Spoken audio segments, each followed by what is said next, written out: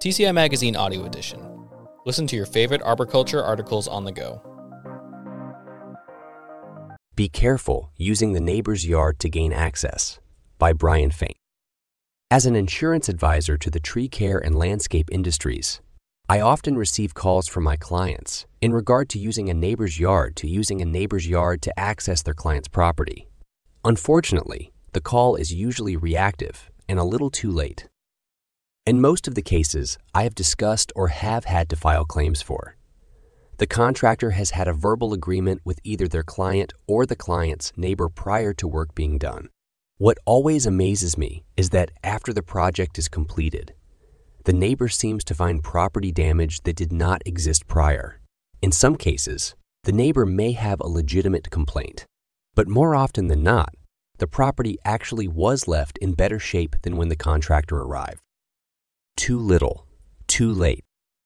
I recently received a call from one of my clients who was clearly distraught and wanted to seek my advice.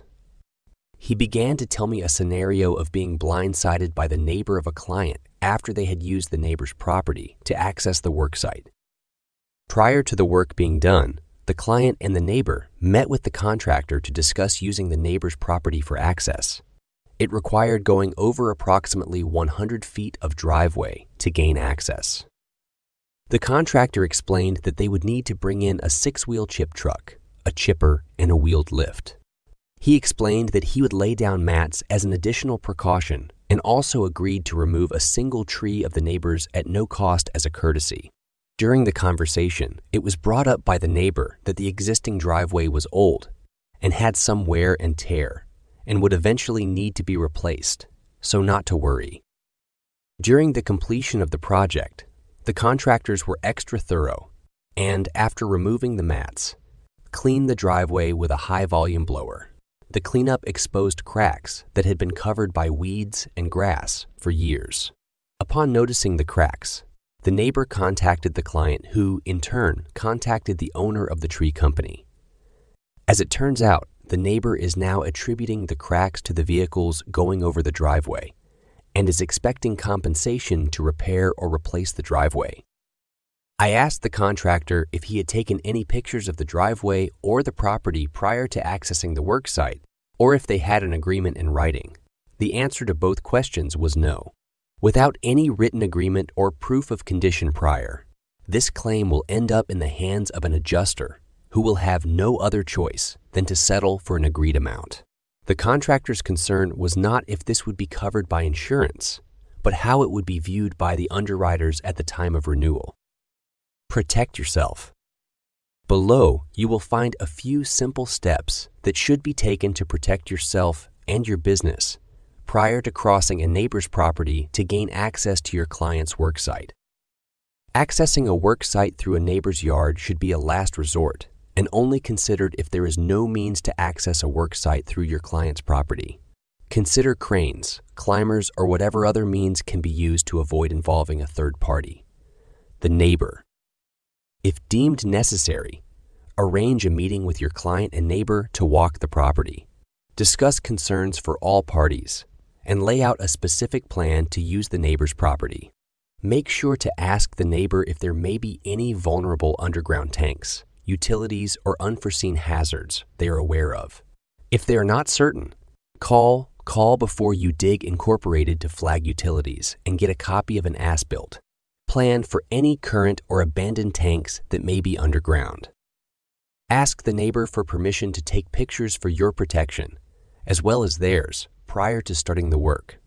Take multiple pictures and a video of the driveway and any areas you may have to access.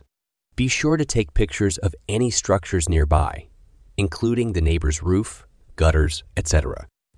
You also may want to consider sharing the pictures and video with the neighbor prior to entering the property.